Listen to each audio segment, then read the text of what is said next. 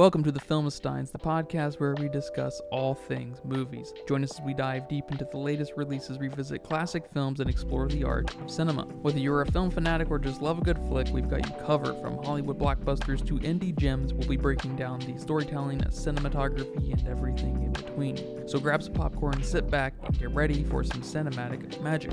If you like what you hear, please consider subscribing to our Patreon at patreon.com/filmsteins. We offer tiers at the $1, $5, and $20 level, where the $20 tier grants the ability to request films for future episodes. This is the Filmsteins, where movies are more than just entertainment, they're an experience.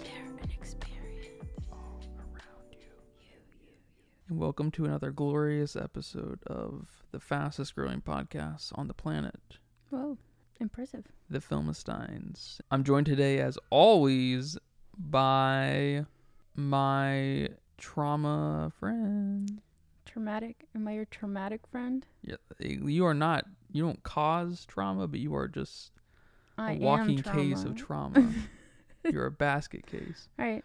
Of trauma. I will take it proudly. Good. Be proud of who you are, as we learned from Flamin' Hot.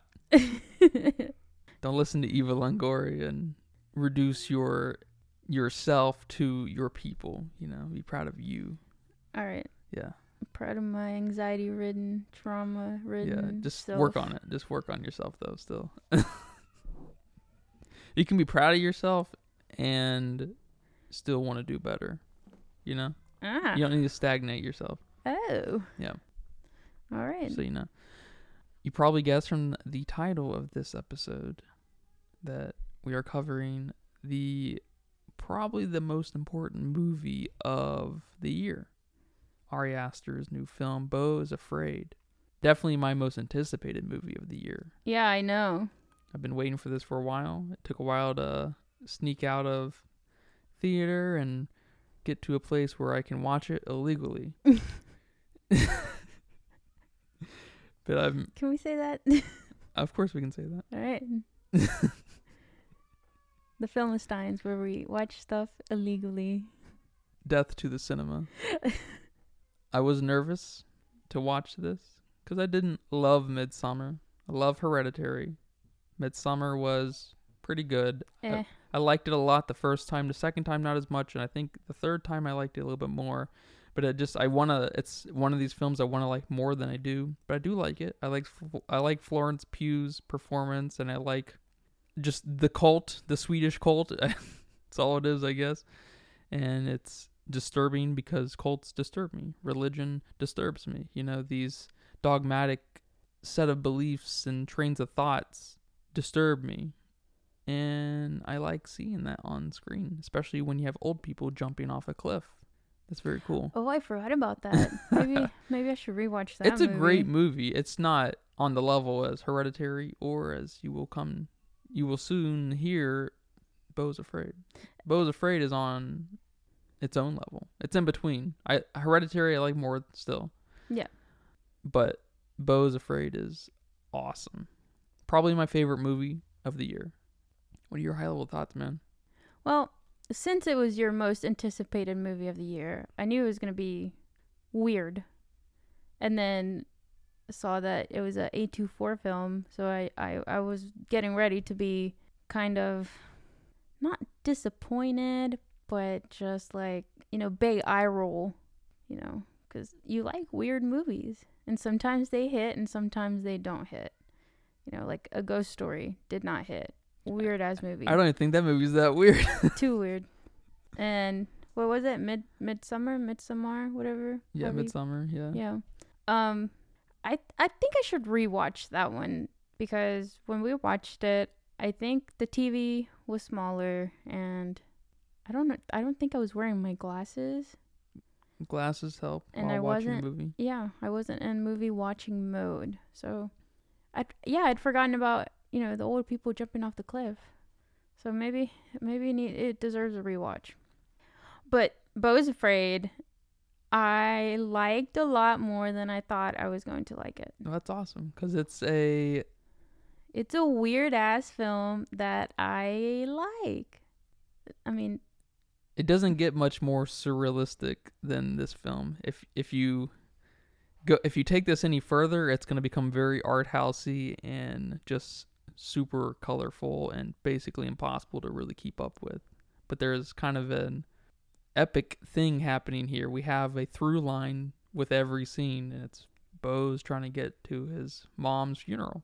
Yeah. Which a lot of, I don't know, David Lynch films, they don't really have that through line like that, because that's not the point. But we have kind of a actual story shoved right down the middle of this super, super surrealistic Lord of the Rings style epic. It's cool. I've never seen anything like it in my life. Yeah. No, I like that. And I think it helps people like me who don't always appreciate that kind of weirdness that has, for lack of better words, no point. It, giving it a story definitely helps. Yeah, it's because, it forces the question of creating art for art's sake versus creating art that has fucking meaning behind it. Yeah. And it's, art is this mega buzzword that we've had to just live with for the last 100 years of commercially produced products like films and books and music, of course, right? But not all of that is art, Transformers is not art. Marvel was not art. There it is. These mega, Scream is not art. These, even though, just to kind of bring it back down. Some of the moving parts within each of these movies can be kind of artistic, but none of these are a singular vision. I think that's kind of important to a piece of artwork. And it's really hard to analyze it through a true artistic lens when you have so many people working on a thing, which make, unlike, paintings or some video games or books or ceramic things, things that are very intimate and require only an individual, right? Those come from a place and are not inherently art either. If you're just creating art for art's sake, I feel like there does need to be some kind of intention there, something you're exploring, something you're researching, something you're trying to get across, right? But you don't see a lot of super surrealistic stuff like this pay off in such a narrative, way. Yeah, no, you don't. Tell me what happens in any of David Lynch's movies that are not The Elephant Man and The Straight Story. That's where my mind was going to next. I was like, well, there's that one. That's why I don't like a few of them, because I don't get it. Yeah, there's artistic scenes. There's some weird ass shit like Spike in Eraserhead. That's weird, but I can't really tell you what happened or who did what was whose intentions were, I can't tell you that. And that's an important point to take away from those movies, because they are first and foremost experiential films, right? Not every film is meant to be experienced like a David Lynch film or a Alejandro Gonzalez. Is that his name? That's not Brazilian. Yeah, and then the Andrei Tarkovsky. Excuse me for my terrible Russian. Those films are a little more experiential than 99% of your normal films, which is nothing wrong about that, right? Stanley Kubrick, maybe you could throw him in here, but I think Stanley Kubrick fits the more symbolic, metaphorical bill that we're kind of seeing here. I think Stanley Kubrick taps less into, well, I don't know, this might be just a very Stanley Kubrick film because it does tap into the human condition and society, which is very important to Stanley Kubrick's films. Yeah, but in this film, we're only seeing Beau's perspective, We are, and so that is a super important point that you have to challenge through almost the entirety of the film. And then it's confirmed that Beau's perspective is a legitimate perspective when we meet his mom. You know what I mean? Yeah. It's like, holy shit. Because, the movie starts with him living in a super dramatic, version of what it is like to live in America. Yeah. And it's awesome. In the city. In the city, yeah. In a crime-ridden, ghetto-ass city where you think at any moment you could be stabbed, robbed, whatever. Weird raped. people doing weird-ass shit out your window. It reminded me of New Orleans, minus the, instead of the street performances being performances and them trying to get money or impress and just attract a crowd. The street performances were a naked guy fucking just stabbing the air, and if you got too close, you were his victim, his next victim. It also reminds me of that episode in Futurama. I think it might be the very first episode of Futurama where Fry gets in line. Fry's the redheaded character. Are you familiar with Futurama? I know who the red-haired character is, but he's sort of, I don't know their names. Fry, so he wears the red jacket, right? He's kind of the dumbass of the crew and stuff. Sure. He gets in line for this phone booth this booth that looks like a phone booth, right? And he finds out that it's a suicide box. You pay to kill yourself, and it's awesome, and it kind of reminded me of that. And it's just, kind of sort of dystopian, but also not. It's definitely making fun of a very particular thing, and it feels very, because of just how out of control it is. It feels like the things you hear about that happen in, the random corners of America with our gun violence and our crazy drug trafficking and whatever, kidnappings. Yeah, I just imagined, those weird ass headlines you hear from Florida. Naked man stabs people Florida randomly. man became a huge meme. Yes, it did. And you could even Google your birthday and type in your birthday, Florida newspaper or Florida news, and you could see what kind of weird ass shit a weird man in Florida did on your birthday. It's awesome. Yes. And it's scary, but it's awesome that someone has the balls, I guess, to depict that in such a way, because it's not so overtly America. I feel like it could solely tap into that feeling of I'm afraid of crime, which we've all been, which America specifically, but a lot of the world does face with, the mass coverage of serial killers and stuff, since the 60s and 70s. Mm-hmm. And so it could tap into some of that and everything too, but don't forget where most of those killers are at. Right here in the USA. So I like that, because I love that point, and I love that you bring that up, because that is the first question you really have to ask yourself when you meet Beau, because you see his timidness, his gentleness, speaking of which, I just want to say at the top that Joaquin Phoenix's performance, surprise, is amazing. 10 out of 10. Phenomenal. He's the best actor to ever live. He's the best actor working. It's unfucking believable how good Joaquin Phoenix is, and I can't wait for the second Joker or whatever the fuck else he's in. I hope there's another Ari Aster film with Joaquin Phoenix. I read online at least, that they had a really simpatico relationship. They really bounced off each other super, super well. They'd even get mad at each other like they were like siblings, and then they would meet. They would make up and get the shit done. And so they sound like they might have a really artistically interesting relationship that I hope they continue to explore. Yeah, I hope they will. There's some directors that definitely have their favorites. And Ari Aster's just getting going, so he still has the chance to. Yeah. No, I mean, Joaquin Phoenix did a phenomenal job. I didn't even know his voice could get that soft and vulnerable and just make me, like, when I would hear it, it would just make me like want to go hug him. I don't get those feelings from a lot of actors.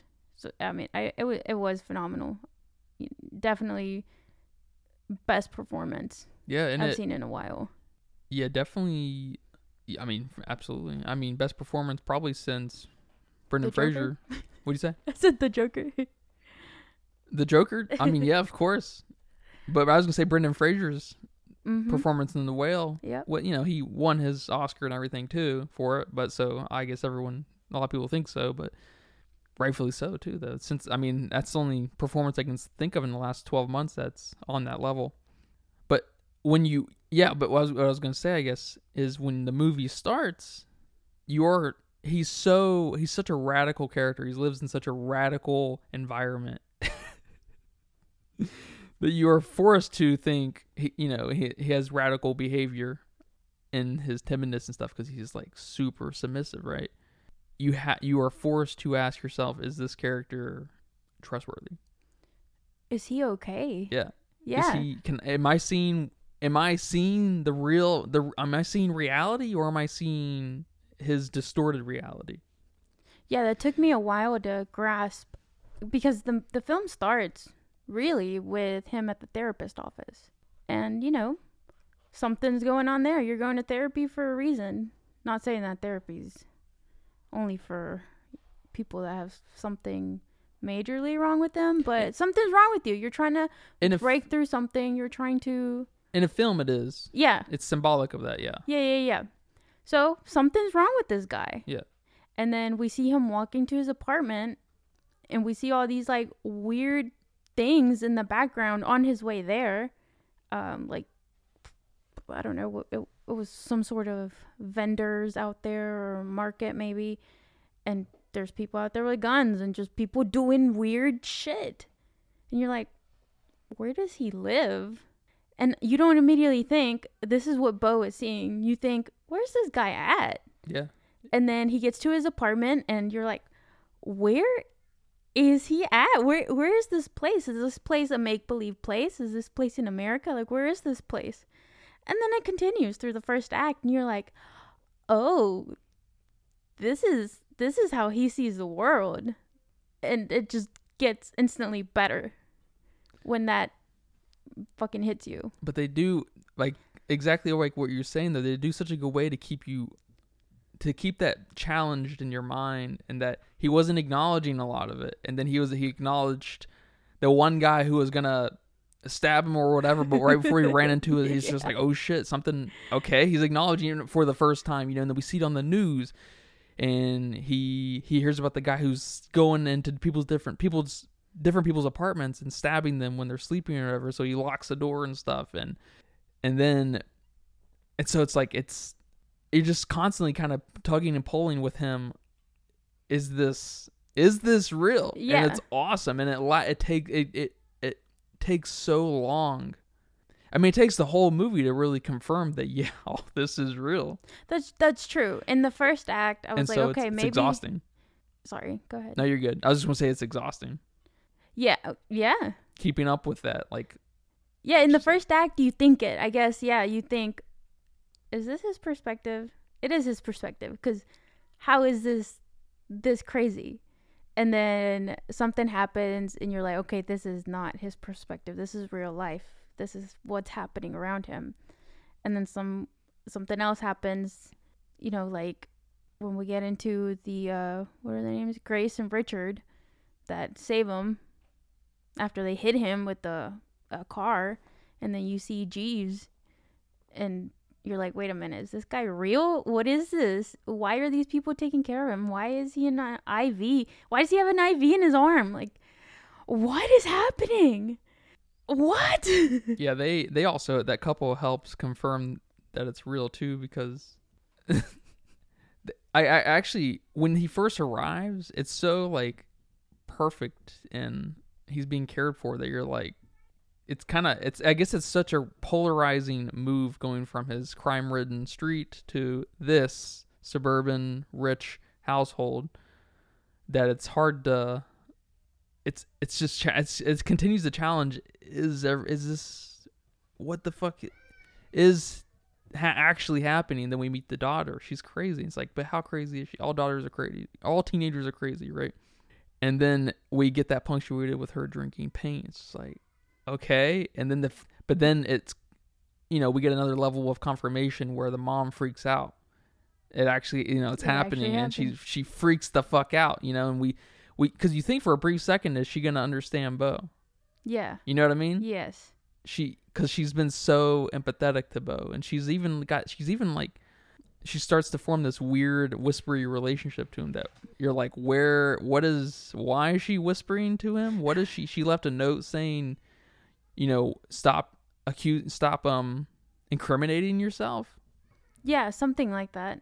Like what? And then she gives him the remote to watch himself on the TV. Yeah, I want to, before we get too far away from that, I like that Ari Aster, he likes telling you what's going to happen in the movie before it happens.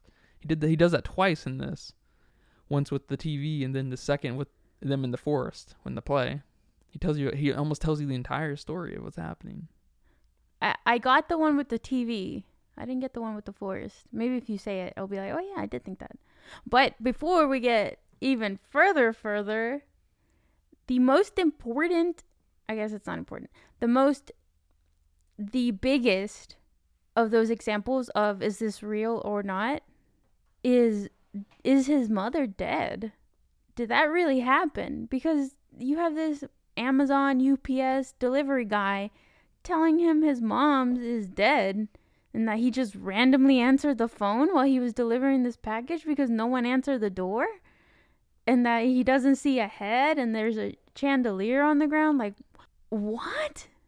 And then the lawyer calls to tell him that he wasn't at the funeral and that his mom's like dying wish was for him to be there, or was it to not start without Beau there or something? That was her dying wish, to not start the funeral without Beau there or something. And that gets kind of confirmed, like, okay, wait, his mom is dead, and that keeps happening. Yeah, and I didn't know if you got it, or I'm not sure if you even know, because it's not a thing that we're really around. But when people practice Shiva, you want to get the person buried and go through the funeral as soon as possible. I think he said that. Okay. Yeah. I think the lawyer said that. Yeah. It's like, I think you damn your body or your soul if you wait too long, which is hilarious. Gotta get him in the ground. No. So if this movie doesn't win some stuff for everything, first of all, but production design is fucking off the chain in this movie. What won last year at the Oscars? Do you remember? Oh, it was All Quiet on the Western Front. That's right. Wasn't it? Yep. Yeah. This is definitely on that level. That's the first thing that stuck out to me in this movie. I mean, of course, because the first act is just ridiculous on the spectacle level of how the streets put together and stuff, and all these homeless and killers and shit, people walking around. Yeah. It's so fucking crazy. And when they get into his apartment. That was awesome. That was awesome. This is probably the best movie I've ever seen, or I should say the most effective movie I've ever seen when it comes to instilling some kind of like artificial anxiety in you. Yeah. And that has everything to do with, the editing, of course, right? And the performance. But when he's in the fucking convenience store trying to get water from taking this pill that he was supposed to take with water, that his fucking water was out or something, didn't have any water bottles. And then, of course, when he Googles what happens when you take the pill without water, you're going to die. It's the first thing that pops up. And it's the first thing he focuses on and stuff, at least. And which just that particular point when he looks that up harkens back to, can I trust this guy? Because everyone thinks when they look something up, they think the worst thing is going to happen. Whatever the worst symptom is, that's fucking happening right now. Whatever the side effects are going to be, that the worst ones are going to happen. That's everyone, right? And so that challenges you even further constantly, man. There's so many things in this movie that do this. That can I trust this guy? Yeah. It's so awesome. So, but he goes across the street. It's just it's so fucking good. There's so many fucking good scenes. He takes the pill. He's trying to get the water. He looks out the window, sees the guy bringing in the water into the convenience store, and he's looking around, all the fucking criminals, right? All the killers. He's like freaking out, like, oh my God, how much time do I have and shit? And then he runs out there. He runs to the front of the building. His card gets declined. Don't forget that. Yeah. And he has to find cash and coins and. It's so good. It's so good. He puts a phone book in between the door and like where it shuts, so he can just run right back in, so he doesn't put the code in or anything, I guess. and his card gets declined. He goes to the convenience store, his card gets declined, and he tries to pay with cash, with coins, right? And the clerk is just fucking being weird, man. He's not taking, he wants exact change or something. I don't know. He's like, I'm gonna call the cops, and Beau's just like, what the fuck? Why? He's like, hold on, give me a second. Just take the coins and stuff. And then at the same time, one after another, one homeless person, 3 homeless people, 5 homeless people, 10 homeless people, 20 homeless people are all walking in the hotel, and they're all looking at Beau as they do it. I know. And then the final homeless person, as Beau's trying to run to the lobby door, pulls out the fucking phone book, and he can't get in because I guess he doesn't have the code. He's trying to reach the manager, the landlord or whatever, and he's not letting him in, and he sleeps outside. Goddamn. Yeah. And then what is that? 6-7 minutes? It's crazy. It's so crazy. It does such a good job building up this character, I guess, first and foremost, but that first act does such an excellent job setting up, I guess, it's hard to say a roller coaster of a film. It is a roller coaster of a film, but you never go low enough to fucking have any relief, you know? You're going up and down, and then you're still like, as you go up, you're going up a little further than last time. You go down, oh no, you're going back up. You never get like this plateau or anything, man. It's just constant. I don't know, man. It's hard. I guess I don't know if I feel anything other than being just totally exhausted by this film. Probably an hour in, I'm exhausted and at that point having a hard time. I guess just having a hard time keeping up with Beau. You know, I can keep up with the story fine and everything, whatever, but Beau drags you along, you know? Yeah, I love that Ari Aster, I forgot his name there for a second, played with a lot of these funny but true anxiety bits. I love them so much. You know, leaving your key on the door for a split second to run inside or go get something, and then it's gone. Holy shit. And then his luggage is gone, and now there's a whole party inside his house. Or great example, probably my second favorite example, the water. He took his medicine without water. Now you're gonna die, and now you're Googling your symptoms, and you're like, I have a headache, what is wrong with me? Oh, you have probably a brain tumor or an aneurysm. Like, pick your poison.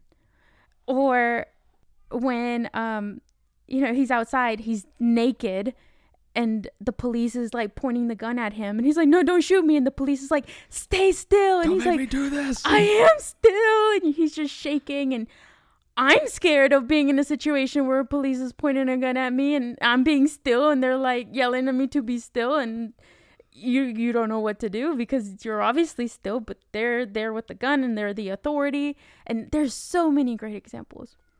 And I'm going to ask you if there's one you can relate to, but the one I relate to the most, and it's, I think, my favorite scene in the whole film, is when he's taking a bath.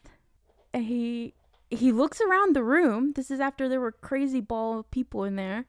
Yeah, they're all a big gone. Homeless party. Yeah, the homeless party. They're all gone. He looked. I saw him. He looked. I looked with him around the room. Yeah, they destroyed the house. They destroyed the apartment. Yeah. He turns on the water because he's going to take a bath after he finds out his mom's dead. Lays in the bathtub to hopefully calm down. Looks up, and there is a man hanging on the ceiling, like crying. Yes. And I loved it so much, and that is probably one of my biggest anxieties. I go in a room and I'm gonna look around in my own home. I'm gonna look at the ceiling.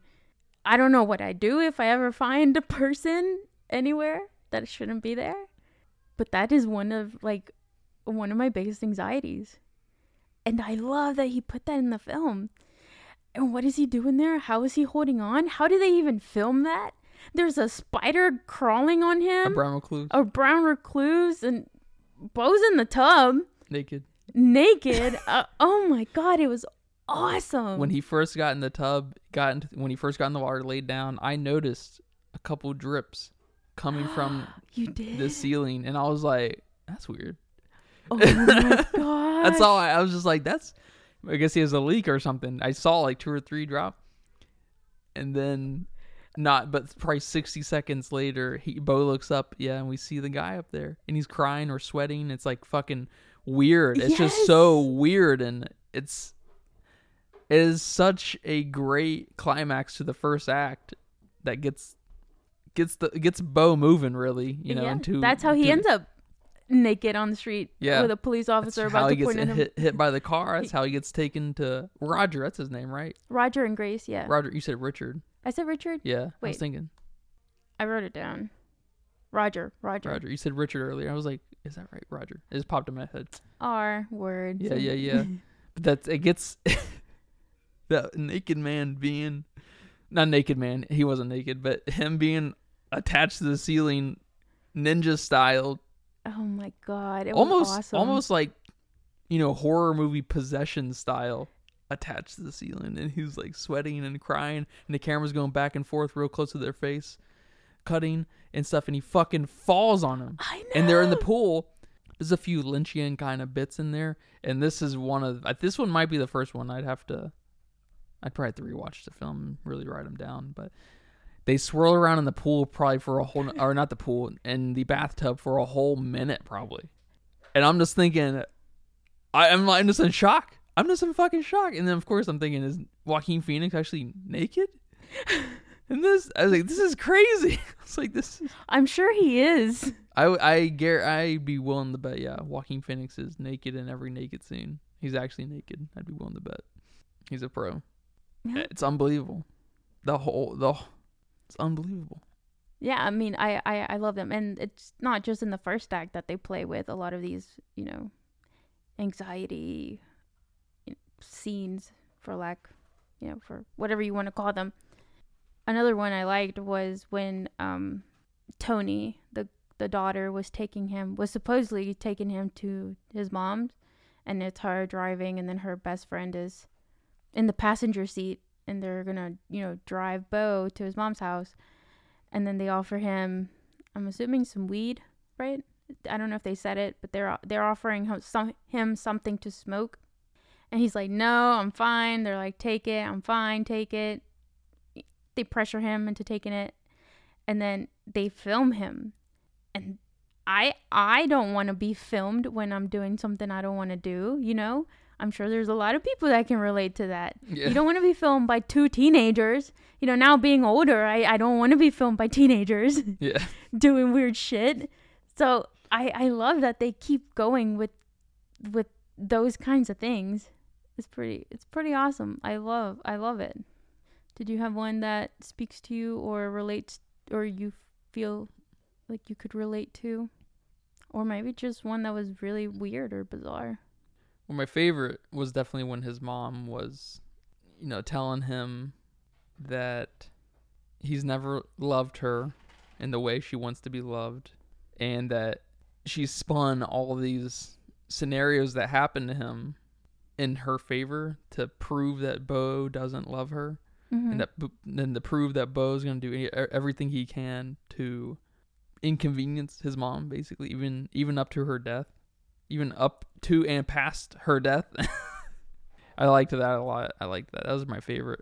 Relate-wise, I mean, I don't know, this movie taps into such a, modernity that I can relate to every inch of it. Yeah. Not to the extremity that it's gone, obviously, but it's... I can for some of them, for sure. It's so... It taps into every anxiety you could possibly imagine, other than, I don't know, stage fright, That's true. Public speaking. It's insane. This movie is underappreciated.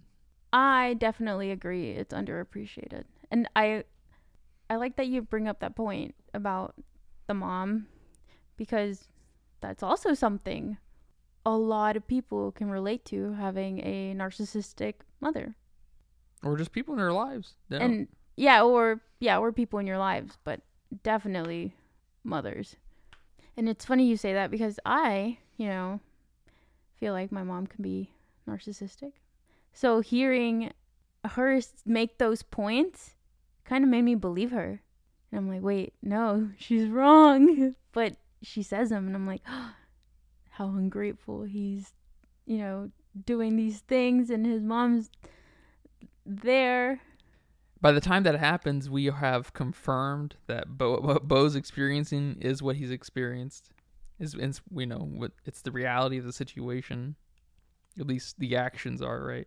We know that Beau's keys just disappeared, his luggage just disappeared, right? But how convenient, his mom says, that all these things disappear, but how convenient that Roger isn't going to take you and stuff. And we were there the whole time, and it retroactively kind of taps into being accused of something that you just didn't do, and that's one of everyone's biggest fears, especially growing up. Probably I don't know where that starts. I used to really have that in me where it actually was almost the inverse, where I didn't want it to happen, of course, but I was ready. I always felt like I was ready to defend yourself, to defend myself. So it was kind of tapping into that on that level, because I just wasn't going to have that. That's hilarious. I was ready to be blamed.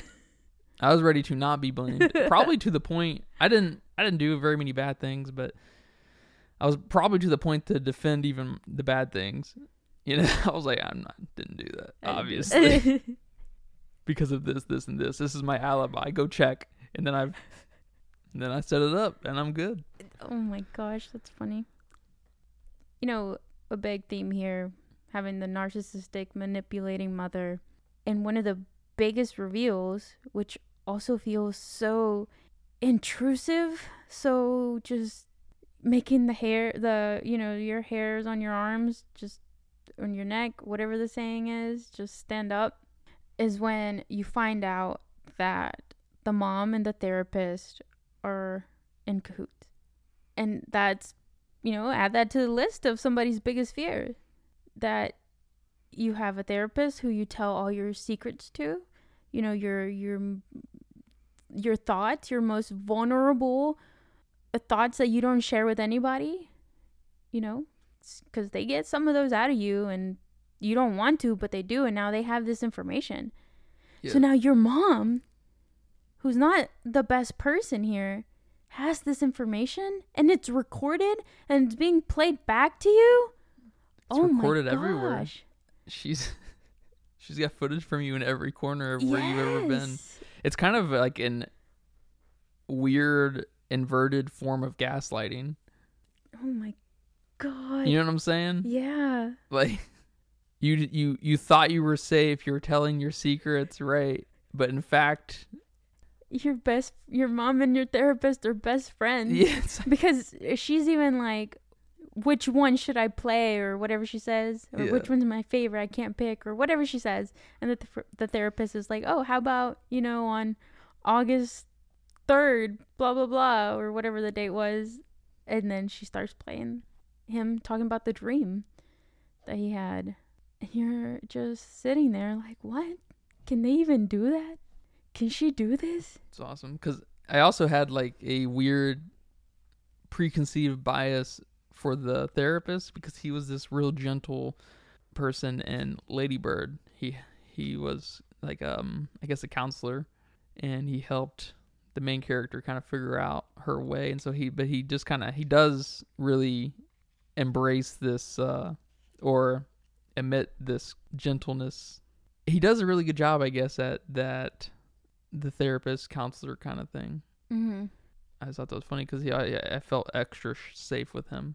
And no! And then he's got a weird smile. He does. And then I guess he's an albino black guy. He's very light skinned. He's got kind of a weird look to him and stuff. And so like him smiling and him fucking lying basically, and it's just like it's just the combination. And then he's quiet when Beau walks away and stuff. Like he's not antagonistic. He's like real gentle still, and it's like so It's eerie. It feels very oxymoron-y. Like, I shouldn't, like, what is, I don't know where this is going. Do I like him? Do I not like Yeah. him? It's such a challenging point. Like, there's so many, you're constantly challenged in this film. But it's not challenging in the sense that it's hard to dislike. I mean, it's hard to like.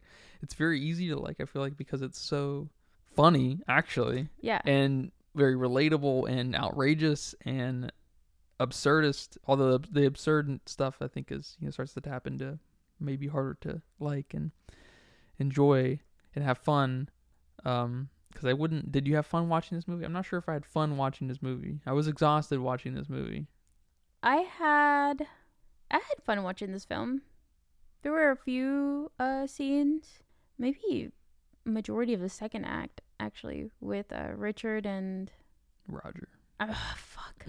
With Roger and Grace. And then yeah. I guess, would you consider the play the second part of the second act? No, I wouldn't. I'd say there's 4 acts in this movie. Okay. Yeah. So I guess the second and... Which is not uncommon for a 3-hour movie to have 4 acts. Okay, so the second and I guess third act would be the play. Those two, I don't want to say they were low for me, but they were a little bit harder for me to have fun with. But definitely the first act and the end were some of the funnest that I had. Absolutely. I like the beginning and the end the best. Although I did like the play part quite a bit. And that guy revealing himself, or so Beau thinks, as his dad. Yeah. Which is just weird. It's so... What was that? I'm not even sure what that is. Is that Beau's dad? And the other one, the other dad we see later is a like elephantitis penis that grew off of him and became sentient. Is that where things went? I'm not sure. You know what I mean? Yeah, definitely. For me, the, I guess, third act with the play and the forest was the least cohesive to the story, in my opinion. It was, I didn't get it. I didn't get the point of the play. I didn't get the point of, Beau becoming old and then having kids, and then he tells them he's never had sex before, and they're like, but wait, how are we your kids? And you're like, what? That's true, but what is the point here? Then the thing with the dad, and then the like animation mix of the way they told it. It was a lot for me there. Yeah, it was. I will say that section was, I don't know how I can say this, but it was sensation overload. There was a lot happening, even more so in a weird way than the first 2 acts. The second act, not a lot is happening, and it's kind of our recovery time, just like Beau's. Yeah. Okay. And but the third act is, I think, is probably the deepest cut at a societal kind of commentary, because I think Ari Aster is making fun of, on some level, and being very real and vulnerable, in that he's making fun of, not in a bad way, the viewer empathizing and familiarizing themselves with what's happening on screen. And Beau's doing that. Beau at this point is, I mean, he's obviously the audience surrogate, right? He is our only character, really, right? And Beau is now watching this play as we watch Beau watch the play, and now Beau is in the play. He's empathizing and sympathizing on such a deep level that he's literally immersed in the play, that he sees himself in the play, and he's basically in a trance.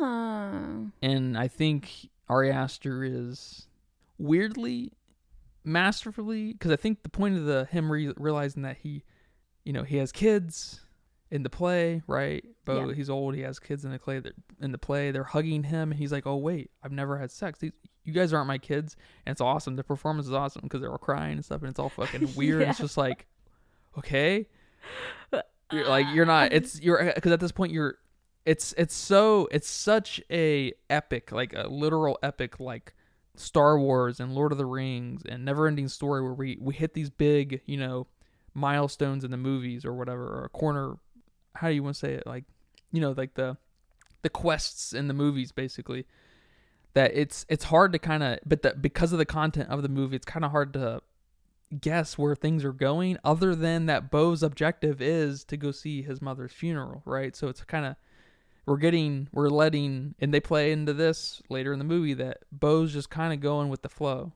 He's not making his own choices, right? He's just kind of, which is, it's so important. It's all so fucking important to one another, right? And that moment when he realizes, oh wait, I don't have kids. I've never even had sex.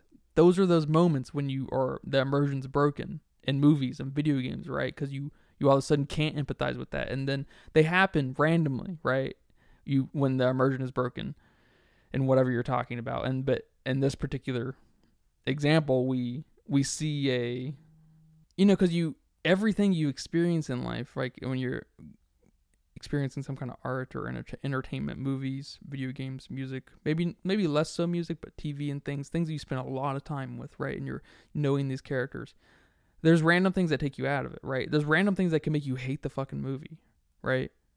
And I think he's on some level kind of poking at that with this particular section in a really meta way, while at the same time telling the entire story through the play, Beau's story through the play, because Beau's, he's literally putting himself. He's kind of, I guess, in some angle, he's kind of predicting what's about to happen, Yeah, that's pretty fucking clever. And you can kind of see that at the end, the very, very end, where when he has that, whole trial thing, and the boat flips over, and he's like drowning, basically, and then the audience just gets up and starts walking out. Like, all right, it's over. Let's get out of here. And then that was very jarring. Which is also great. It's great. Stop right there. What is that? That's like a Coliseum, right? Mm-hmm. What is a Coliseum? There's two things that Coliseums used to offer us, and that is a place to cast judgment, mm-hmm. and a place to get entertainment from. So we're getting at the same time the jury, the defense. We're getting Beau's defense to his mother, because she's casting judgment. She is the judge, executioner. She is the offended, right? Mm-hmm. But at the same time, she has her audience. You have your audience in court too. But it's like you said, though, they take it that extra mile when Beau's boat flips over. Everyone leaves like a movie theater. And then you have your leftovers who maybe are crying, like her mother, like his mother in this. But I guess one thing I really liked about that scene that was from the funnier angle was Beau's defense, Beau's attorney. Oh, that was funny. You couldn't even see him. He was just this little thing over there, and it said something like the defense's attorney or whatever, and like neon lights above him, and like cheap neon, cheap lawyer lights and stuff. What you'd imagine would be on, some criminal defense's lawyer's firm, right? Like their sign outside, yeah, which is awesome. And he doesn't have a megaphone or anything. He's not, so he has to yell. And then his mom's attorney has, he's got the floor, and we get real close to him. We see them, it's awesome. Yeah, that was awesome. And of course, that is kind of the major climax of Beau's story, in that he was ready to accept, what was about to happen. It was kind of his his only moment of relaxation in the whole movie was seconds before he died. Did you catch that? Everything was he was like, like, no, I don't, what? Yeah. And then he was just kind of took a deep breath and, yep. All right, this is going to happen. And then he slowly, very Lynchian, dies. Gets drowned because his feet are glued to the boat, and the boat flips over. And then at the same time all that is happening, the boat's fucking blowing up, the engine's like, making crazy sounds and catching on fire and stuff, and building the anxieties, of course. And it's awesome. It's awesome. Did you think he got away when he got in the boat? Yeah, I thought he did, and he didn't. with a mother like that, I wouldn't either. Yeah.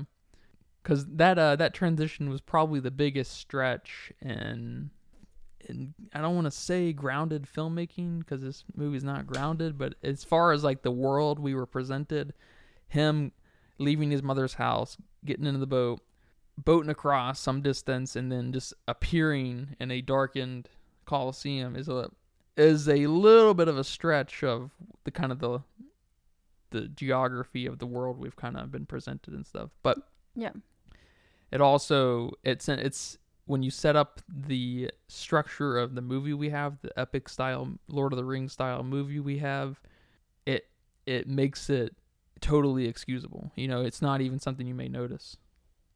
The transition of where we are just all of a sudden, you know, because he's on the most crime-ridden place on planet. All of a sudden he is in a super nice place, super nice mansion house or whatever. And then all of a sudden he's at a fucking Forest Theater, and all of a sudden he's at his mom's house. Is that immediately after? Yeah, I think he hitches a ride. Yeah. But which is awesome too. The hitching of the ride is awesome. It's so quick, and you're just like, what's gonna go wrong? What were you gonna say? I was gonna say that we got a hint of, you know, the boat when he was at Grace's and Roger's house, and she gave him the remote, and he could see, you know, what was gonna happen in the future.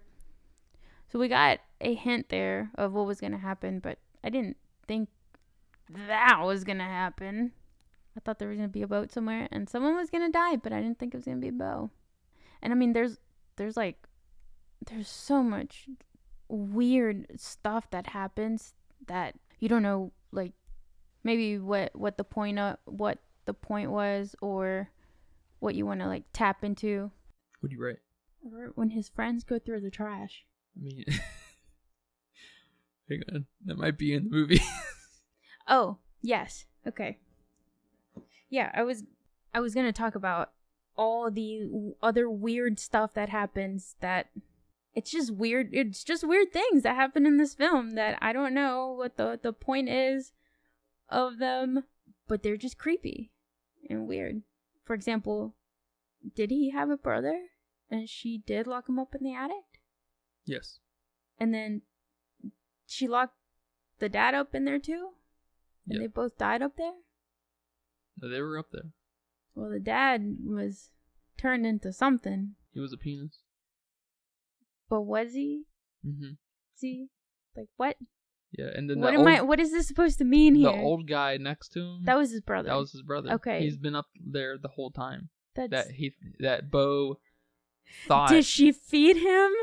Like, that kind of stuff's not important. The feeding, not important. That's important to me. I need to know.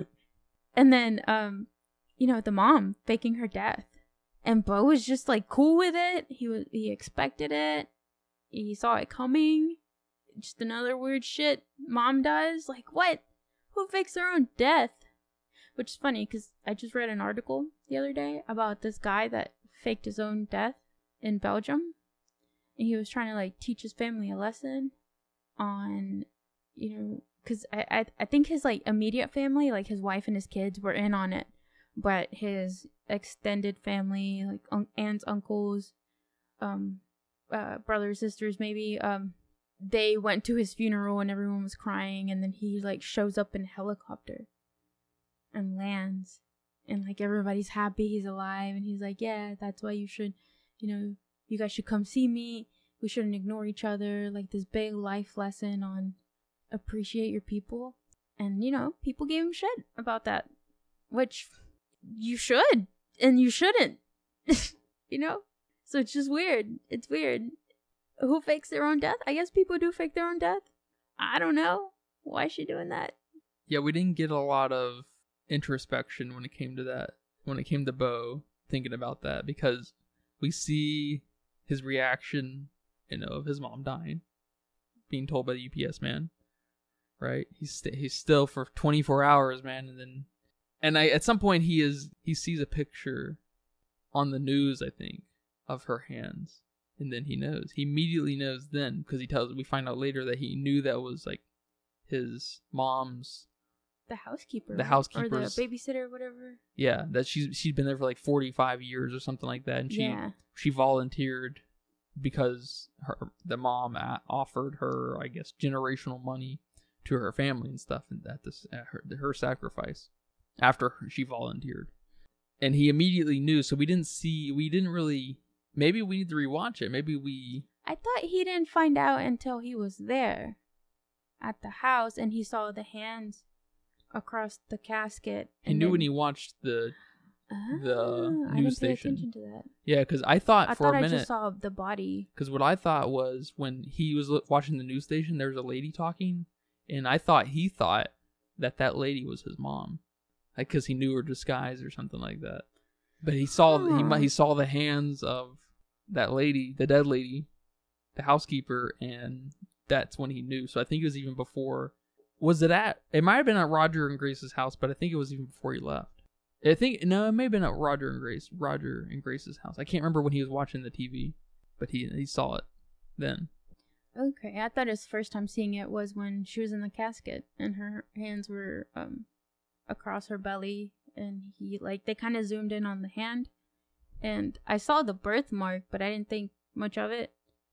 I thought I was supposed to focus on the ring that she had on her hand. Yes, I think that's what I looked at too. But, okay, I guess I wasn't paying a lot of attention during that. But we didn't get a good character shift happening there. So it's also, I wouldn't say that's what's very important about the film. I think this film probably first and foremost is kind of a comedy. Was it a comedy first and foremost? Yeah, I think it's an exaggerated perspective on how someone with Beau's problems sees the world. And that's very funny. How he sees the world, it's hilarious. And you mentioning it's a comedy, I think it fits. Yeah, it's a family dramedy, basically, first and foremost. Or it's comedy first and foremost just because of the absurd nature of it. I feel like absurdism has a hard time, at least in film, having a super, super serious, only exclusively super serious tone. So I think it's inherently funny, which I think you will find in existential literature. I think it's kind of unavoidable to just not, if you don't laugh, you'll cry kind of thing. So there's just a lot of laughter in existentialism.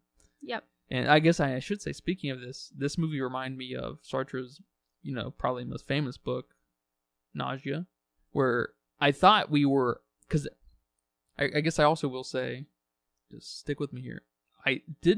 This movie does not start off with mommy issues in the way that makes you think that's where it's going to land, especially because we think the mom's dead, So the mommy issues are just not at the forefront of your mind completely, it's just, you know what I'm saying? Kind of. And so what's at the forefront of my mind is Beau is disturbed by everything. And that is the crux of Sartre's Nausea book. And I thought we were leaning into, which we do a little bit, inevitably. I'm glad it's not just that. It's definitely not just that. It couldn't be in a million years. You couldn't make a movie around that anyways. It's just a way to kind of embellish a specific character and the comedic nature of it. But I lost that feeling by the time we got to the play, too, though. That was definitely, the first act was definitely the crux of that feeling of him being afraid of everything, but also rightfully so. But, because I was having a hard time trusting the character. So I was like, is he just disturbed by everything, or is everything disturbing? Yeah.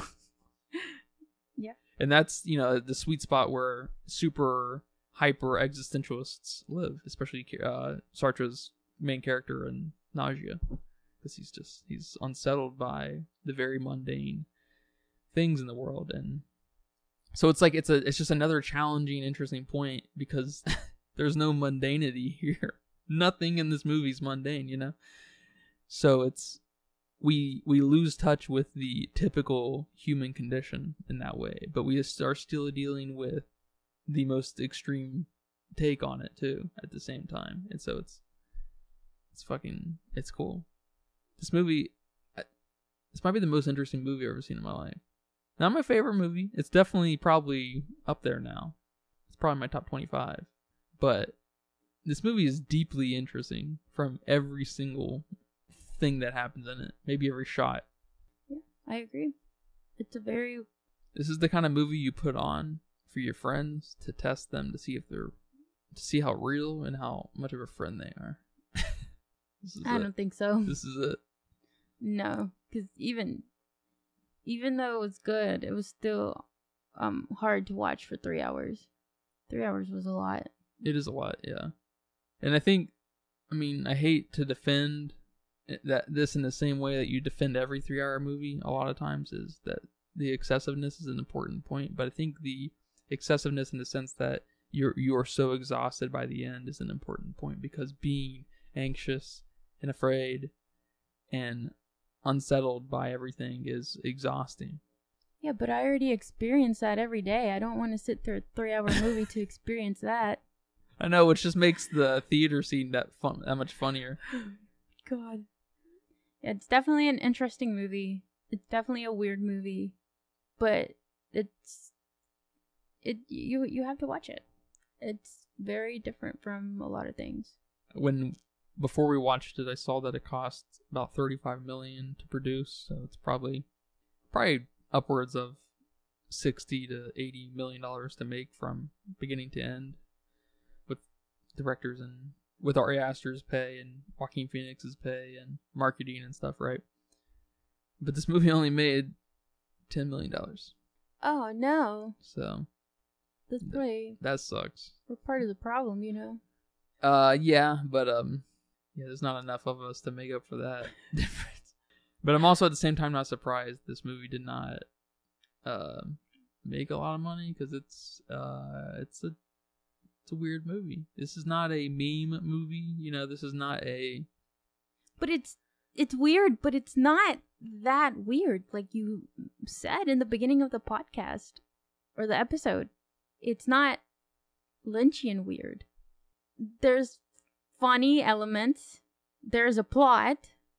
There's a point from A to B. It's so relatable. How do people not like this? And it's so extreme. It doesn't stop. You know, like a roller coaster. You got your ups and downs, but it doesn't stop. And you even said that. You compared it to one. So how do you not like it? I think people just don't. I don't want to say they don't get it, because it's not that hard to get. No. It's part of it's just another product of the human condition. We've all experienced it, you know? If you're watching a movie, you're good to go, I think, for this. But a lot of the reviews I saw, people were confused. Oh, tell me about that. I didn't really read any reviews. Yeah, they were saying there's no logic to this film. What? I think it's very logical. If you're talking about, you know, the weird ass phallic dad in the attic, okay, yeah, that maybe that one part is not very logical. I'm gonna have to think about that. What do you a mean? little bit more. But yeah, I mean, it's as logical as a never-ending story. They were confused, very confused. What's so confusing?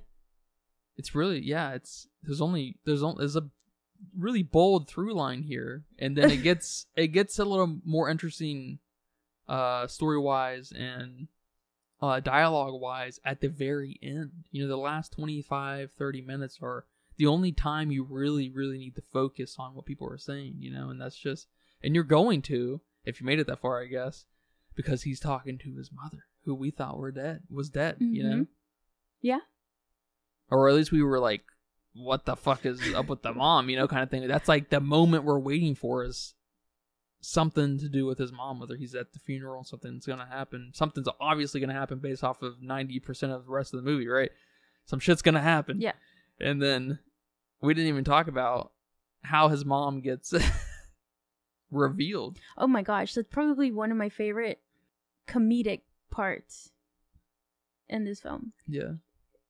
And it's so bizarre, too. It's so good that you don't even know if you can trust it, because it's so weird. I know. It's like, you know, he found out his mom's, you know, quote, dead. He's taking a nap. chilling in her couch, on her couch. And then Elaine walks in, his childhood crush, childhood sweetheart, that they were gonna wait on each other forever. Then he hooks up with her on the mom's bed, and while they're about to have sex, she starts playing this Mariah Carey song, Always Be My Baby. And then Beau is terrified because if he, has an orgasm, he will die based on what his mom told him his whole life. But it feels good, but I'm gonna die, and he's just terrified, and he's, mix of emotions here, I bet. And then he does, and he's alive, and he's thankful, and he's probably one of the happiest people on earth. He's so relieved. Literally and emotionally.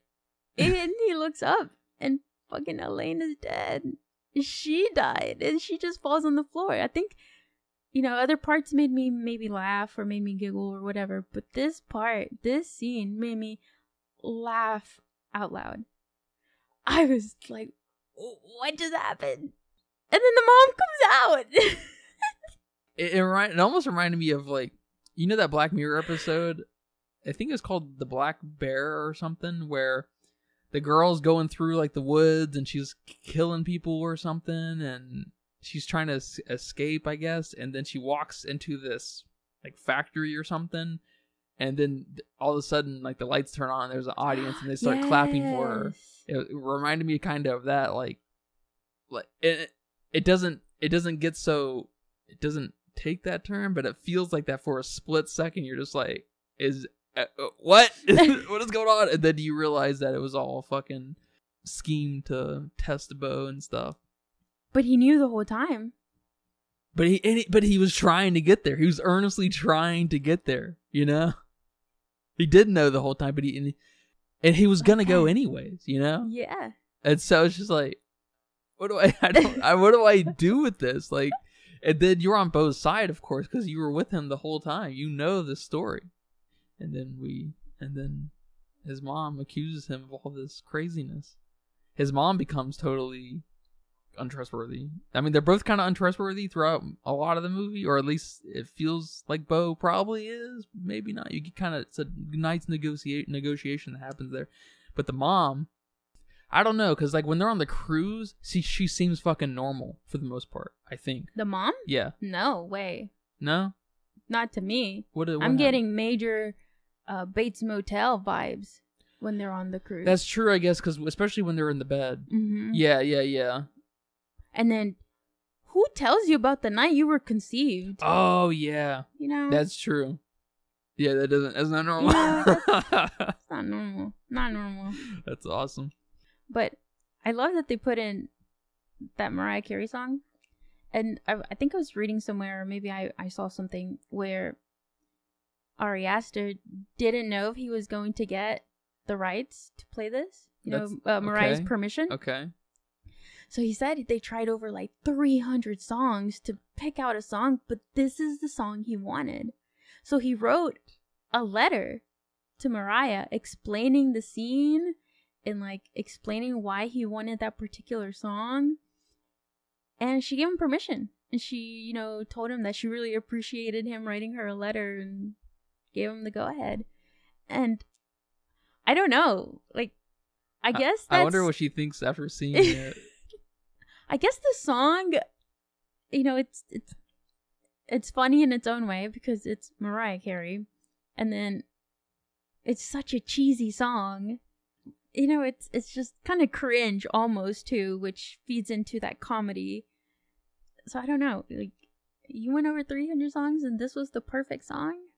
All right. I get it. Because it's kind of, I think it's in a funny way making fun of sex scenes in movies. Mm-hmm.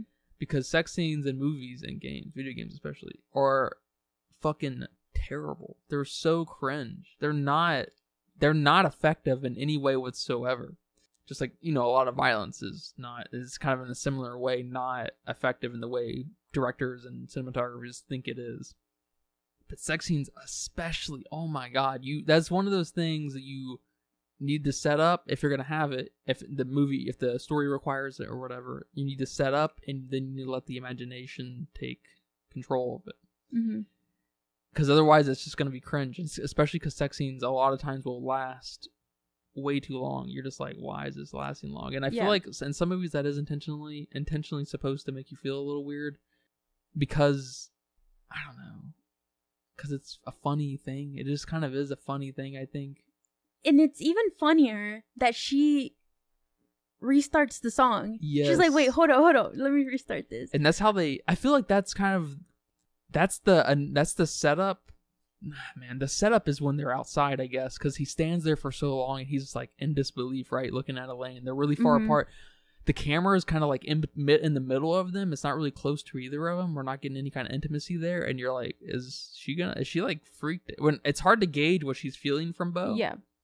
And he's just real quiet, and he's like, he looks like a fucking bum, and it's just like, and it's kind of what? And it's Beau. Like, we haven't gotten much. Yeah, no, that no, side not of at him. all. We don't have that. We don't have that human side of Beau. We have this insanity. This insanity, man. This catalyst for just things to happen to him, and we know he's a fucking traumatic mess and stuff. But we get this weird. It's that first setup of cringe. You know, in a good way. Good bit of cringe right here, because it just is in tune with the rest of the movie, for sure. And then he kisses her, and you're just like, what? What is... Okay. And then she's like, all right, let's go inside. Where's the bedroom? Bed. And we're just like, okay, this is happening. And then you're just waiting. You're just waiting for something to go wrong. He's not getting laid. All right. And then he gets laid, and you're like, okay. Or like, I guess she's like, you know, go to the bathroom, get ready and stuff. And she's taking her clothes off, and he is like in the bathroom. He's just like, I don't know if I can do this right. And you're like, he's not going to come out. Yeah, and then he comes out and he's got his clothes on. And she's like, go take your fucking clothes off. And then he does. And you're like, and you're just like, oh, okay. When is it going to get bad? Like, when is he going to be like, all right, I can't do this? Or when is something fucking crazy going to happen? And he's naked, he gets in bed, and you're just like, okay, I guess this is happening. And then the song's playing, and then it's like the beat's already happening, and they're not quite there yet, and so she fucking resets it, and it's just like, god damn it, like, this is like, it's building up. It's like the most interesting cringe I've ever seen in my fucking life, you know, because most cringe is like secondhand embarrassment, right, for a lot of cringes, and then other cringe is like bad cringe, like it wasn't meant to be cringy, but it turned out cringy. Yeah, like, yeah, exactly. It's hard to describe that, isn't it? Yeah. But when you see it, you fucking know it. Yes. You're just like, ugh. Yes. I gotta get out of here. But this is like, I don't know. Because like, The Office is good cringe. But it has nothing, like, there's no similarities other than the absurdity. Just the word absurdity is relevant to both of these. The Office and The Beau's and Afraid. Grace. And Grace. Grace is in The Office. Are you serious? Yeah. Oh. She's Michael Scott's love interest. Oh, that's funny. That's funny you bring that up. Two things. Grace and the word absurdity. And the word absurdity. Because when I think of... That's why I think The Office is just so seminal to TV, is just because of it's like tiptoeing right to the line of just unbearable cringe. But it's perfect. I don't know how The Office does that. For its fan base, right? For its audience and stuff. I'm not crazy about The Office, but I have to respect its pure dominance on sitcom or TV, whatever. Yeah, I love The syndicated Office. TV. Oh, I know. So many people do. It's super important. It's like Seinfeld. It's a super important film. I mean, series. To film. Just two things that are filmed. That's so funny. Grace is... Mm-hmm. That's weird. Small world. But things are looking up, you know. He orgasms, he doesn't die, and you're like, oh my god, this just happened, and we had a happy ending, you know. It's like the most effective sex scene I've ever seen in anything ever. And then it cuts to Elaine, and she's fucking petrified, Harry Potter style, and it's awesome. I don't know how you think of that.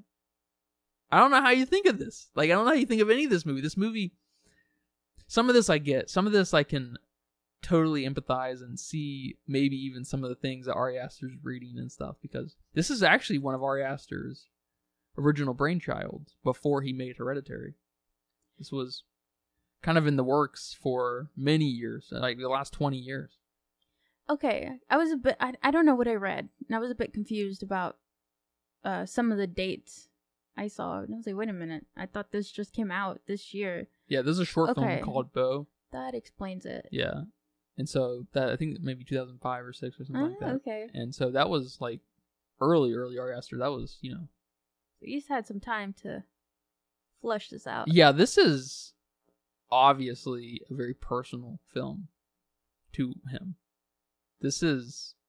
Oh, and that's, you saying that reminded me of some of the reviews that people were saying about how if he needs a therapist to let out his...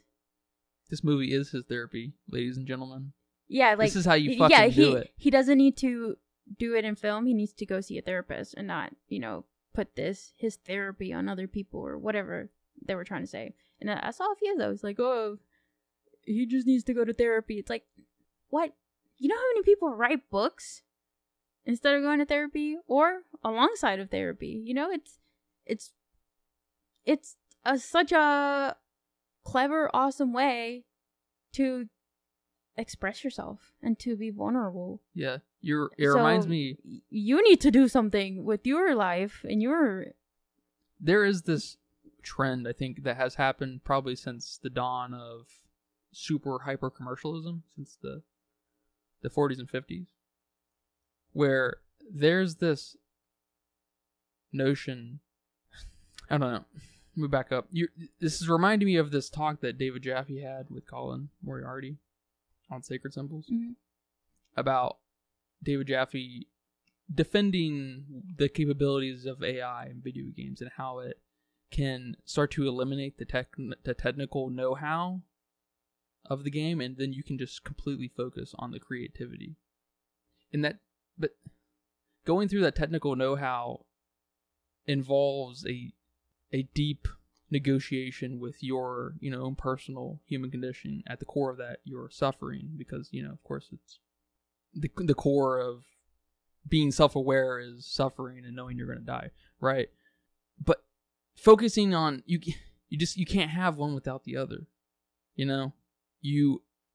Ari Aster making this film is the perfect synchronization of mastering filmmaking and mastering himself.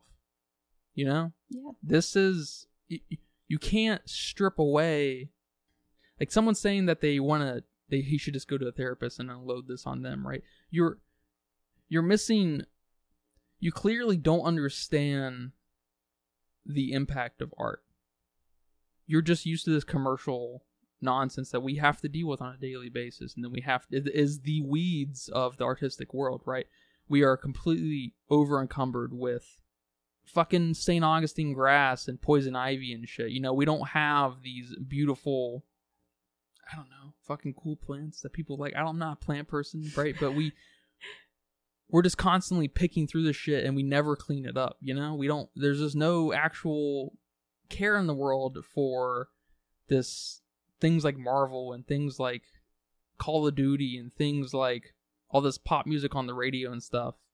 We don't focus on what the individual may have experienced to lead to this point, There's no sense of history in what people care about, Yeah. It's so important, and this is a challenge. This is a thing that if you learn about any kind of art history, you learn about different artists facing themselves and people around them and having to deal with their issues, and they produce really great things out of it, right? Mm-hmm. If they didn't have those issues, if they dealt with those issues in a more utopian kind of way, if they went to fucking therapy and had this like a checklist 5-step program to get better and stuff, they wouldn't have made, Starry Nights. They wouldn't have made 2001: A Space Odyssey, They wouldn't have made fucking Stephen King. Can you fucking imagine how fucked up he is? Anyone who makes horror movies, like horror books at that clip, you know, I know he's definitely sold out and tapped into what people, you know, he knows how to prey on his audience, and you have to admire that. But at the core of what he has done and continues to do is something deeply probably disturbing, whether that's fueled by his upbringing, or drugs, or whatever, you know. It doesn't fucking matter from our perspective, right? His intrusive thoughts, yeah. His intrusive thoughts, but like, you wouldn't have any of this. How, you know, if you appreciate Stephen King on a deep level, you wouldn't have that. But you'd only have, I mean, I can't give you any examples but you see it. I don't know, the new Flash movie. The new Flash movie is not a brainchild.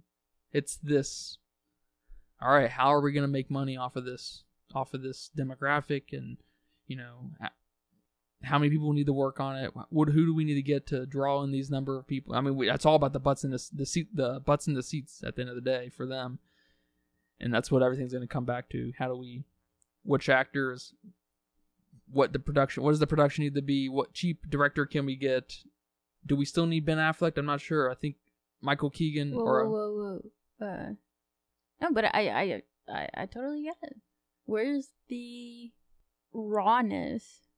People still do on some level. I should say, young people, everyone knows someone like this when they're growing up, that they wish something bad would happen to them so they could have that influence to fucking do something, you know? Oh my gosh. That's like the emo kid's dream. And, you know, I listen to Dave Ramsey. I've been listening to him for a few years. And the number one reason people start getting serious about their money, about their budgets, you know, paying off their debts, whatever, is when they have something bad happen to them. He calls it Murphy. He's always like, don't wait for Murphy to come to your door. You know, don't wait till you lose your job. Don't wait till you are, you know, filing for bankruptcy. Don't wait until your husband left you and you never had a job.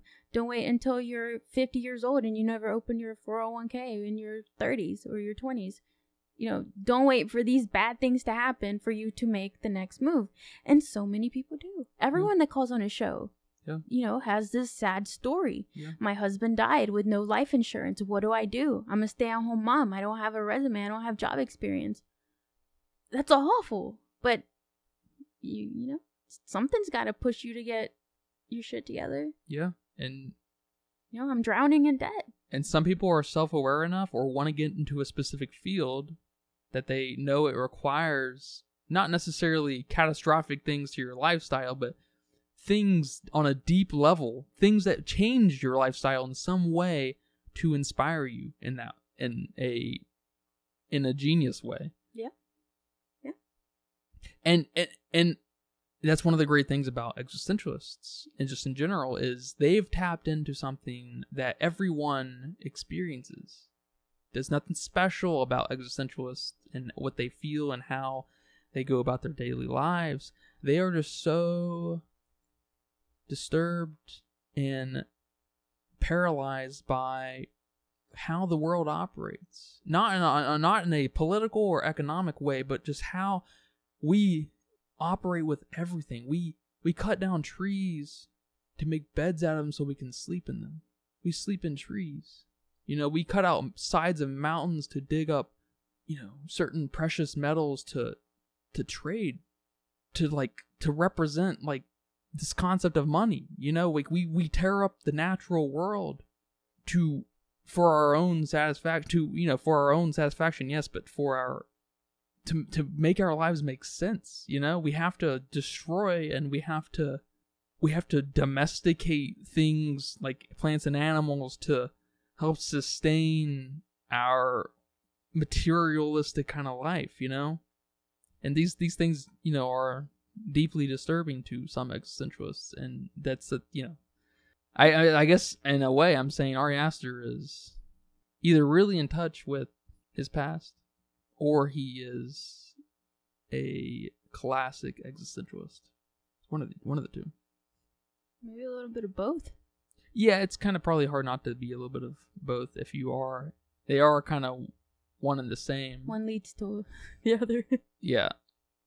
If you, because at the core of every existentialist, it is just a, an nth degree plus one sense of self and being aware of your place in the world. Not your place in a sense of your role, but just where you are at, literally, and how you are in the world.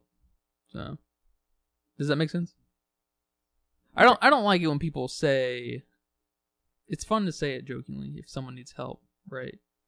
But if someone is exercising their self-care in a hyper, a spotlight medium like movies, it might be one of those things that you just need to be self-aware enough about that maybe this is one of those pieces of art that we should just all kind of hyper-focus on in this moment. Because I guarantee you in 100 years this movie's going to be remembered. Yeah. And no Marvel movie will. The Super Mario Brothers movie won't be. I think this movie's going down in history. Is that bold to say? Well, that's really bold to say. I think Ari Aster I don't like this movie more than Hereditary, but I think it's more important than Hereditary. Because, of course, I have my own human condition and suffering to deal with, and I am a little bit more inclined to like truly horrific things that just can't happen, like Hereditary. Beau's Afraid taps into a reality we don't want to face, on an exaggerated kind of way. But Hereditary is a possession movie, a demonic movie, so it's a little bit different. Sort of. It's kind of a family dramedy. Family drama, tragic affair type thing, first and foremost, which is what makes the movie great. But it's the demonic movie at the end of the day. Not very real. Does it make sense? Did you catch that? Yeah, I caught that too well. Don't know how to follow up to that. Yeah, it's okay. I just okay, don't you like. Have anything to say. What'd you say? It's okay. You don't have anything to say. No, it was a lot. I'm sorry. That was a lot. When David Jaffe said that in that podcast, it just knocked the wind out of my sails in a intellectual level, because it just seems counterintuitive to me. It seems completely fucking wrong, to be honest, because I feel like you have to go through the hardship of learning a medium to exercise any true creativity on that medium. And I think that you can blow that up in any scenario. So. No, I definitely agree. I think people. Maybe I'm just too old, but people what? Yeah, sorry, that was a lot. Yeah, but I think people who say those kinds of things don't know how to appreciate somebody else's world. And I totally fucking get that, but I just don't want to say that, because is it snobby to say that? Like, you don't understand. Like, you need to get good, kind of thing. Or is that just the reality of it? I think that's just the reality of it. Yeah. I think people just need to become more self-aware. Come on. You have people saying, "Oh, I wasted 3 hours of my life." Did you? You decided you wasted 3 hours. You were of probably your life. on your phone the whole time. Probably. I don't know if you wasted it on your phone. I don't even know if you saw the movie. Did you see the first act and were like, "Oh, this is crazy. I don't understand. I'm confused," and you were out. You were done. Yeah, I guess from a pure sensation standpoint, I don't know how those first 30, 40 minutes that momentum doesn't just drive you through the whole thing. Whether you get anything out of it or not. Jesus Christ. I know. I don't know, man. Like, yeah, and some lady was saying how her husband was the one who made her go see this film, and that she absolutely hated it. It was too long. It was confusing, and she's never gonna watch any movie he ever recommends again.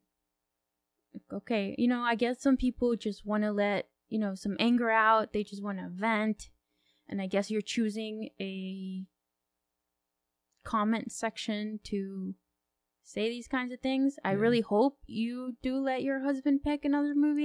I hope you don't take that. Yeah, hope you don't take that to heart. But if your husband wanted to see this, maybe pay a little attention to it. He's obviously interested in something like this. Maybe he thinks there's something there to be said. So don't go shit on it immediately. Yeah, well said. You should approach that with everything you can. I know it's hard with some stuff, but I don't know. Maybe a good example for like from a guy's perspective is getting into or appreciating something like Downton Abbey. You know what I mean? Downton Abbey is probably one of the best produced and written shows on TV ever, and it's a borderline soap opera-y period piece. Does not, at face value, it feels very feminine and girly, right? Wouldn't you say? I mean, yeah, I guess I don't really visualize men seeing Downton Abbey. I would like to go to the theater, like during the movie when it came out, or were there 2 movies? I can't remember. The one last year, I think, was called The New Era or whatever. Mm-hmm. I would have, even at the time I thought about it, we just didn't go, but I would have loved to go just to see the ratio between men and women and how overwhelming it probably was. Women. I bet you it was. I went to the premiere of all the Twilight movies. Oh, yeah. That might be a good example. What is it? All women. All women. I mean, I think, I was in 7th grade when the first one came out, and I went with a group of my friends, all girls, Yeah. And who took us? The mom. The mom went to take us. The dad wasn't coming. And then, as the next ones came out, I went to see them with girlfriends or friends who were girls or, girl family members. Majority girls. Yeah. Yeah. Yeah, and but I challenge someone who thinks that way about Downton Abbey and give it a fucking shot, man, because you're gonna be, I didn't have that preconceived notion. I do have kind of feminine sensibilities, and when it comes to stuff like that, I do like period pieces because I like the production of a lot of them because they're fucking cool. But that's just the first example that pops in my mind. But Downton Abbey it's amazing. It's amazingly produced, amazingly written. It's an amazingly made show. It's probably one of the greatest shows of all time. Probably in top 50. I don't think there are very many great shows, to be fair, but so it's kind of, that's kind of a loaded thing to say. But if you guys out there are listening to this, if you got this far in this podcast, you gotta watch this film. I'm glad you liked it. I'm over being super surprised by the things you like because it's so all over the place. I'm still like a little bit surprised. I'm always gonna be a little bit surprised, but I'm not like, huh. I'm not like, okay, you like that. I'm like, okay, yeah, man. It's like almost not surprising that you would like it because I wouldn't think you'd like it. Yeah. That's kind of a funny thing. And when we watched the trailer for this, I did not like it. I don't even know what the trailer is about. Yeah, I think part of the trailer was a bit animated, and we saw some of the play stuff. Okay. And yeah. Okay. I was like, it's a little misleading, actually, isn't it? The super trailer. misleading. Yeah, I remember it now. Yeah, that's interesting. And I was like, you're excited for this? All right. And what I said earlier about the play, that kind of makes that even funnier because now that we know what that's about, it's kind of kind of making fun of you watching the trailer. That's hilarious. From the very beginning, which I think only reinforces what I'm saying is true. That you might be onto something there for sure. I think Ari Aster is the greatest filmmaker working right now, unless David Lynch comes back, of course. But I sincerely cannot wait for his next movie, and I hate that I love and hate, of course, right? I hate that it's going to take probably another 3 years for his next film to come out, because he's can't do the Martin Scorsese thing and come out every year or two. I mean, if he comes out with the stuff he comes out with, I don't mind every 3 years, Yeah, no, I don't either. I want him to take as long as possible. And of course, COVID may have had some influence. The original title of this movie was called Disappointment Boulevard. That's right. I remember it had a different title. Yeah. Which I prefer Beau's Afraid for the title Beau's Afraid. But I don't love it. Don't love the title. I may have preferred the original title of the short film, Beau, just Beau. I think, because there's something kind of innocent and almost cartoonish about just that one word name, and almost autobiographical, you know, or just biographical maybe in general. And there's something really vulnerable I think I would have liked about just that. But what do you say? I do agree with you there that I think Beau would have fit better, but I like that they kept Beau is afraid for these people out here that are so confused. They give it to you in the fucking title. He's afraid of everything. He's got anxiety. He's afraid. He's afraid of his mom. He's just afraid. Shit's going all around him. He's afraid. So they even gave that to you. So, that, okay. If the title is there to spoon feed you, I'm going to take it. I think after talking, we're about to wrap this up. I'm going to give you the rare example of this happening where I think Beau is Afraid may have earned a little bit of a bump on my letterbox in real time. Because I put it at a 4 immediately. So I think I'm going to bump it up to a 4.5. Whoa. I will say none of my 5s start out as a 5. So they start in the 4.5, and I gotta think about them. I think I've got like 6 or 7 5s, like No Country for Old Men. That was probably my first 5, and so this is in the runnings for sure, because it didn't stick like The Whale 4 for me. Great, amazing film, but it's landed right there because it just doesn't tap into.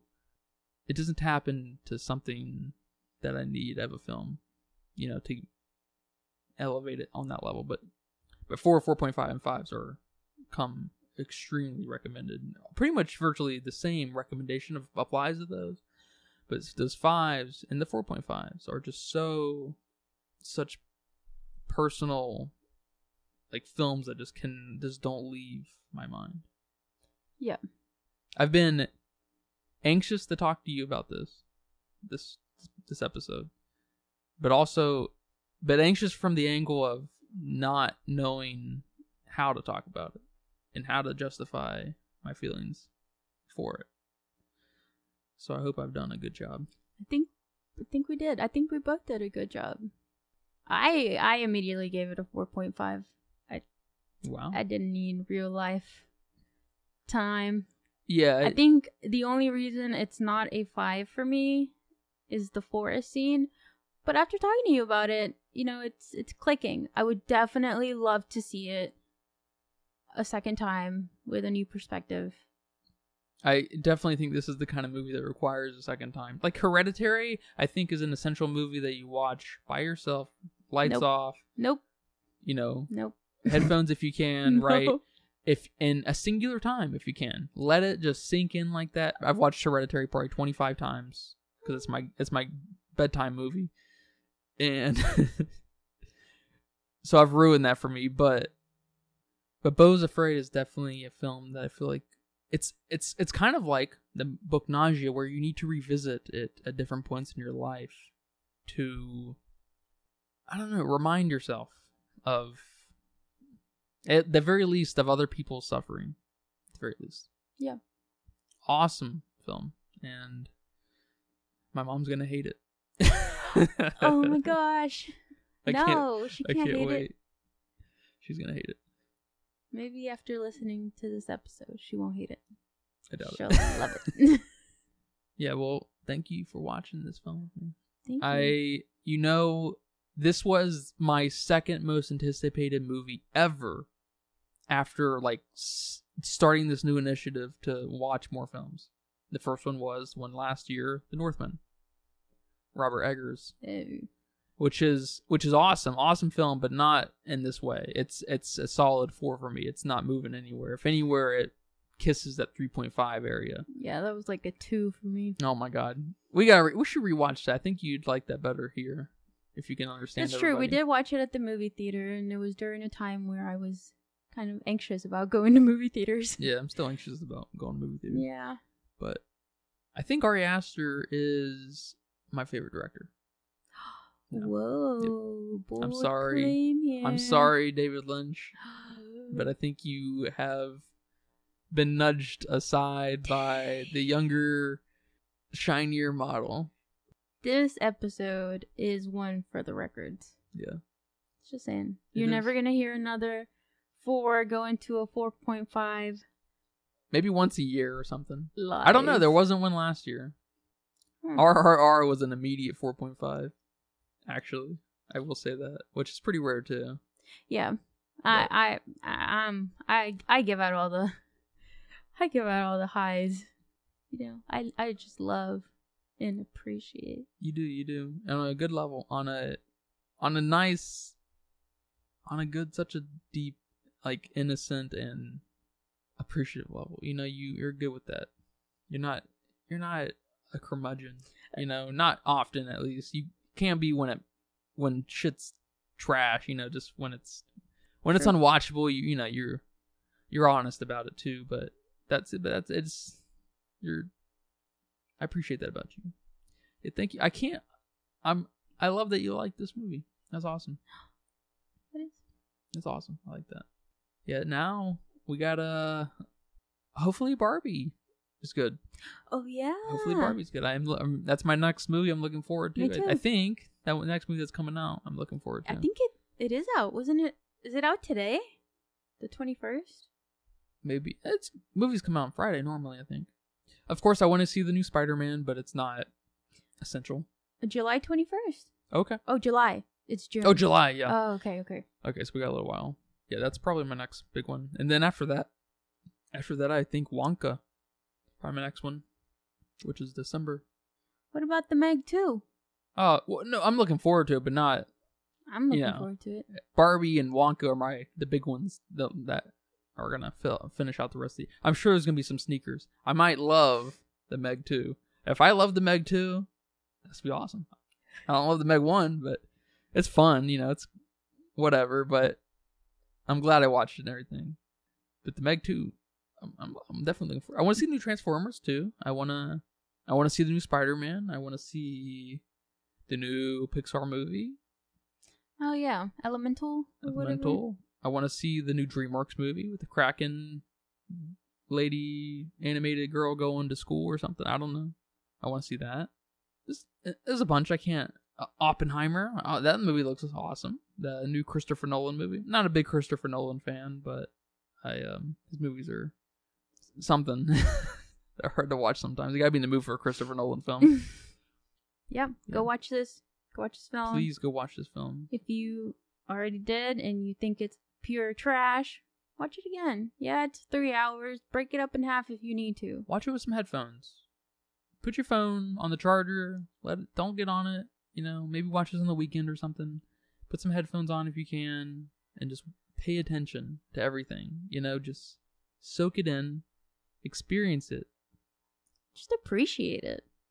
At least appreciate it on a performance level and a production level. At the very least, it's so easy, and then a spectacle level too, because it's just nuts. It's you know? nuts. It's so easy. I feel like to let the momentum of the early part of this movie carry you through, and I think it pays off. I think the weirdest part is the big penis. I need to think about that some more. That might be, if I can think through that might elevate this movie to a 5. I don't know. It might have that big of an impact. But that's such a small part that. But it might tie something. Through it. It might tie something together though for me. Okay, yeah. It might tie something together. I'm talking about the people that didn't like it because of that. I know it is so small, and it's a funny fucking scene.